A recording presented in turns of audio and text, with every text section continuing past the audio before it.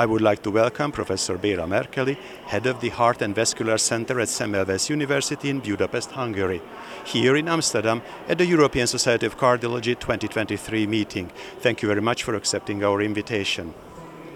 Yesterday in the hotline session, you presented the Budapest CRT Upgrade study.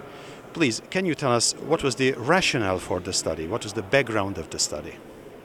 Approximately 1 million pacemaker and ICD are implanted yearly in the world, and 30% of these patients could develop heart failure due to the dyssynchrony caused by right ventricular pacing.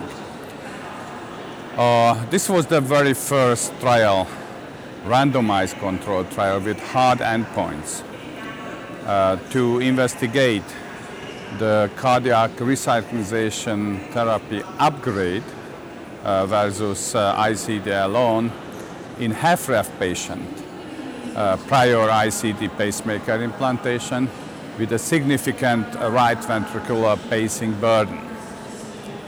The primary outcome was extremely positive.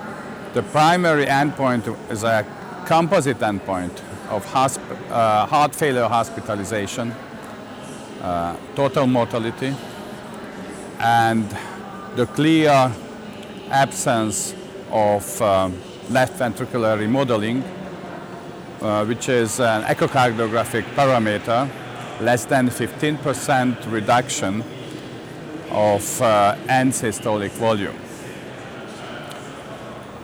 The difference was significant. The primary endpoint occurred around 79.8% in the ICD group and 30% in the CRT-D group. The number needed to treat was 2.2.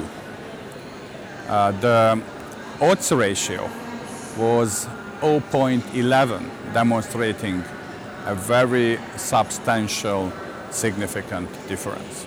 There were questions yesterday in the session about the enrollment of the study, that how many patients were enrolled and what were the inclusion criteria. Were there ICD patients or de novo patients for CRT? How did you pick the patients? So first of all, this patient was the typical patient is a very sick heart failure patient. So this is an advanced stage heart failure cohort. These patients are older.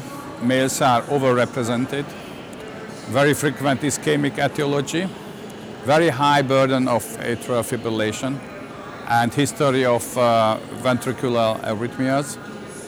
The mean ejection fraction is 25%, and around half of the patient had the New York Heart Association class 3 to 4A, meaning a very, very advanced heart failure situation. So these patients are sicker than a de novo CRT population, because in that patient the dyssynchrony is caused by the right ventricular pacing. It seemed to be an unanimous opinion of the panel yesterday that these are practice-changing results. How do you feel? Do you think that these results will be seen in the new guidelines? I'm very honest, and I'm very proud that yesterday we had 4 different presentations, and that was the only very positive trial. And this trial will be a very, very well-known study and will play an important role in the future career of the implantable devices.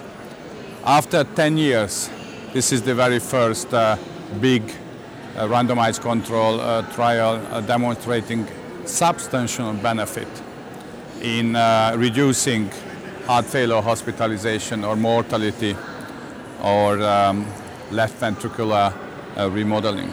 So if you look at the history of the guidelines, in the past decades, the CRT upgrade